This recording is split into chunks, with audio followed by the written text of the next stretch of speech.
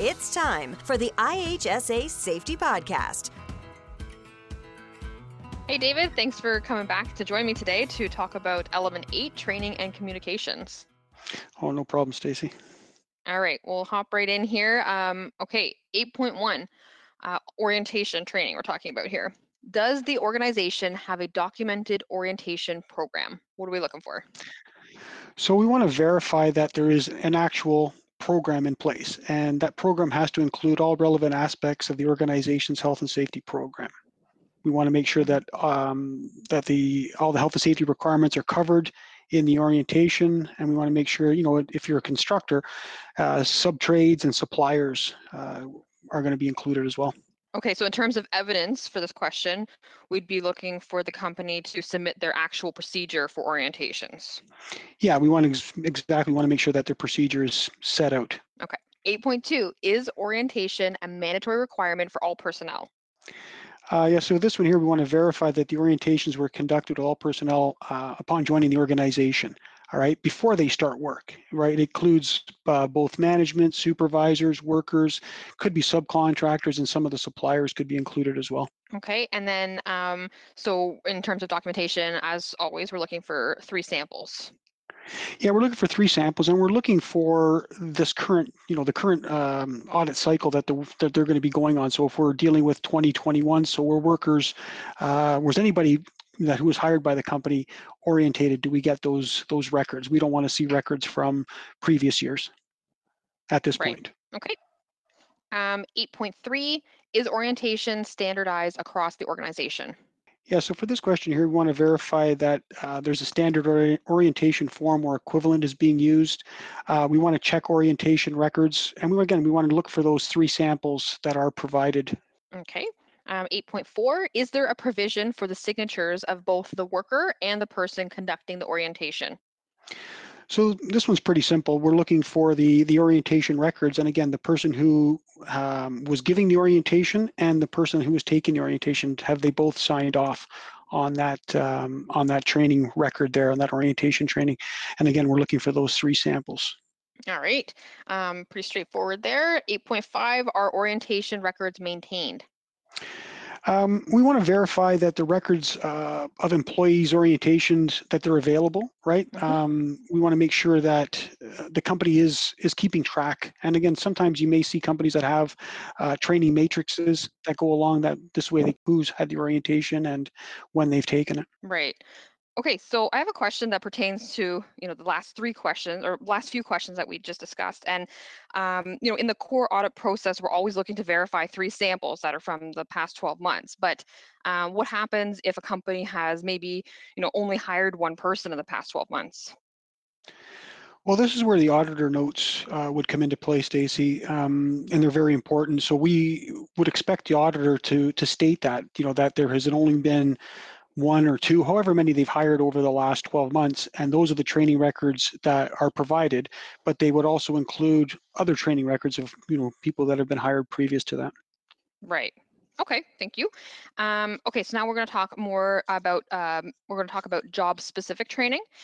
So 8.6, are mandatory training requirements verified or training provided before starting work?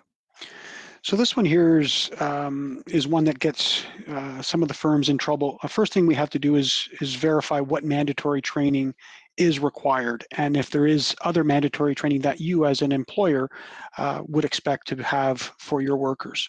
Mm-hmm. Right, so we want to make sure that the Ministry of Labor 4 or 5 step has put into play. Is WMIS required? Is Working at Heights a mandatory training program? And again, we want to make sure that that those are in place. Right. Okay. Yeah, and sometimes so that would be specifically outlined in the organization's procedure, correct? That's correct, right? It goes back to the whole idea of the program, right? What's required and what do workers need to be trained on? Right. Okay, and sometimes I'll see orientation checklists that have been submitted, but there's lots of training and there's like lots of spaces for training requirements to be checked off, but there's nothing actually given to say, what is the mandatory training. So we don't really know what this worker is required to have, right? Right. Again, going back to what they've stated in their program is going to be mandatory, and that's what we would expect to be checked off on every workers, right? And then Right. it doesn't matter if you're a worker in the office or if you're a worker out in the field. There are certain mandatory training requirements that are going to be expected that every worker has. Okay. 8.7 is job-specific training provided and are records retained? So again, we want to verify that the job-specific training was provided, right? Could be something other than the mandatory training. We want to make sure that workers are trained in the procedures that have been set out, safe work practices that the employer has set out for them. Okay, and training should be, specified per role. So, not everyone is going to be required to have the same level of training depending on what their position is. So, like an example would be an employee who's working in accounting isn't going to have the same type of training requirements as somebody who would be working in the field. Correct. We'd expect the workers working out in the field to be trained in the specific procedures that they're going to be working towards, and it could be something like confined space, could be setting up traffic control plans, it could be traffic control person, or if they're going to be working with asbestos or asbestos abatement, and we'd want them to be trained on that specific task. Right. Okay. 8.8, does a competent person provide or conduct job-specific training? So this one here, competent person defined under the Occupational Health and Safety Act. We were looking for the trainer's qualifications to include things like education, could be a trade certificate, years of relevant experience, and obviously skills in training as well. We want to make sure that the program content is provided. If it's from a third-party consultant or a third-party trainer, because without that, we don't know what the program contents are, so that we're able to verify this question. Okay. 8.9, have supervisors receive training in workplace inspections and health and safety responsibilities? And this is it's a two-part question as well. There's the workplace inspections part of it and the responsibility part of it. We're looking at the Ministry of Labor 5-step for their responsibilities could be included in there. But IHSA looks at our basics of supervising as the standard for the supervisor training. We'd want to see something in that realm come into play. Right. Okay. 8.10, is training understood by personnel and is it effective? So this one here is an observation and interview question. So we're going to interview, above that 51% for the interview, but we want to ensure that the auditor notes specifies what was observed on the project. Okay. Now moving along into the next section of this element, where we're discussing health and safety communication meetings. 8.11, does senior management of the organization hold scheduled health and safety meetings? So this one here, two-part, we're looking at for documentation and interview. So what we're looking for in this one here for the documentation part of it, is there a set schedule for safety meetings set out by senior management?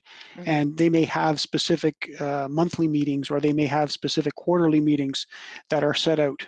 And so in terms of evidence, we'd be looking for something in their procedure to specify what it is that they're doing, whether it's annual, quarterly.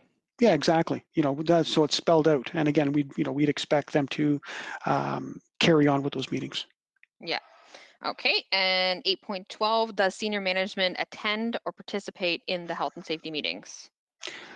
You'd hope that senior management is there. They're the ones that have set the schedule. So if senior management is there, it typically gives the workers, the impression that senior management expects certain things, not only from the workers but from themselves as well.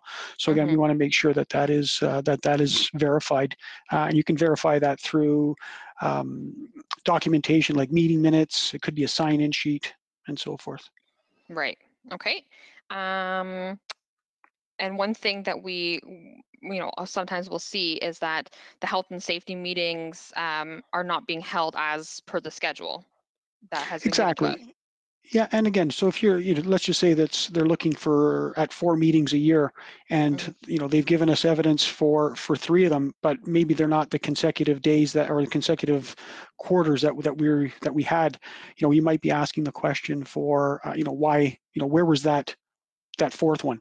Right. How come it didn't happen? And again, this is where the auditor notes could come into play and say that, maybe the second quarter, third quarter, whatever one was missed because of, and, things that are happening in the world today, it could be something like COVID that we weren't able to conduct that meeting.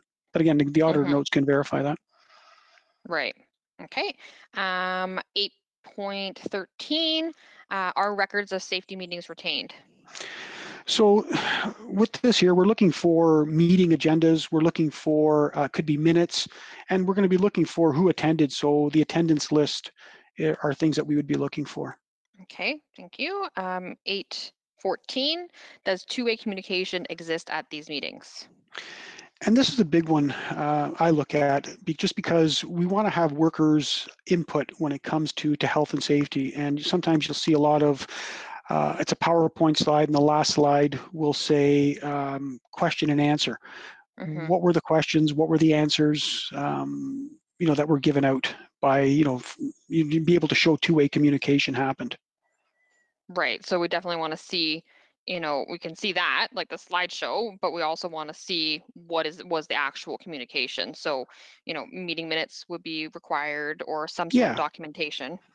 Yeah, just having that, that slide in a PowerPoint that says Q&A is not going to be suffice. We want to see, what was the communication, and typically, you want to try to, get workers to have their input, and sometimes workers don't want to, but if you insist, that you want them to participate, and the reason why you want them to participate, a lot of them will do that.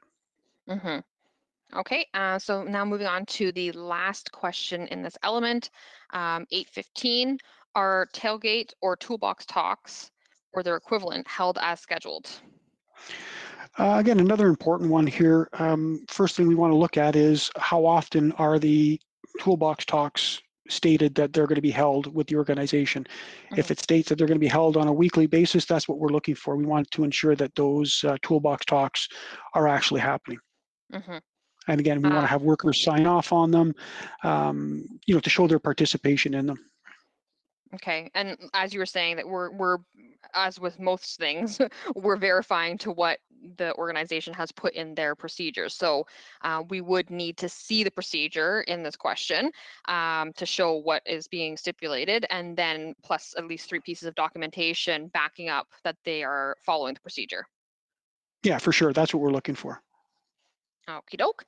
So that brings us to the end of this element and our discussion on training and communications. Did you have any final thoughts or any final recommendations on this topic?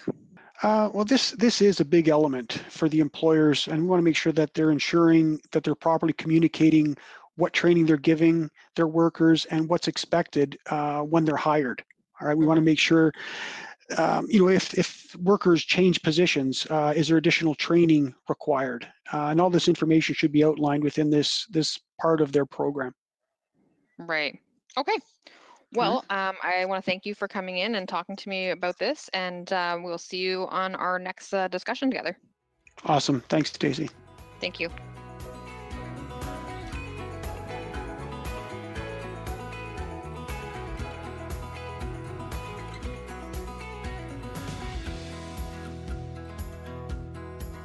The IHSA Safety Podcast. For more episodes, tips, and all things safety, go to ihsasafetypodcast.ca. Thanks for listening.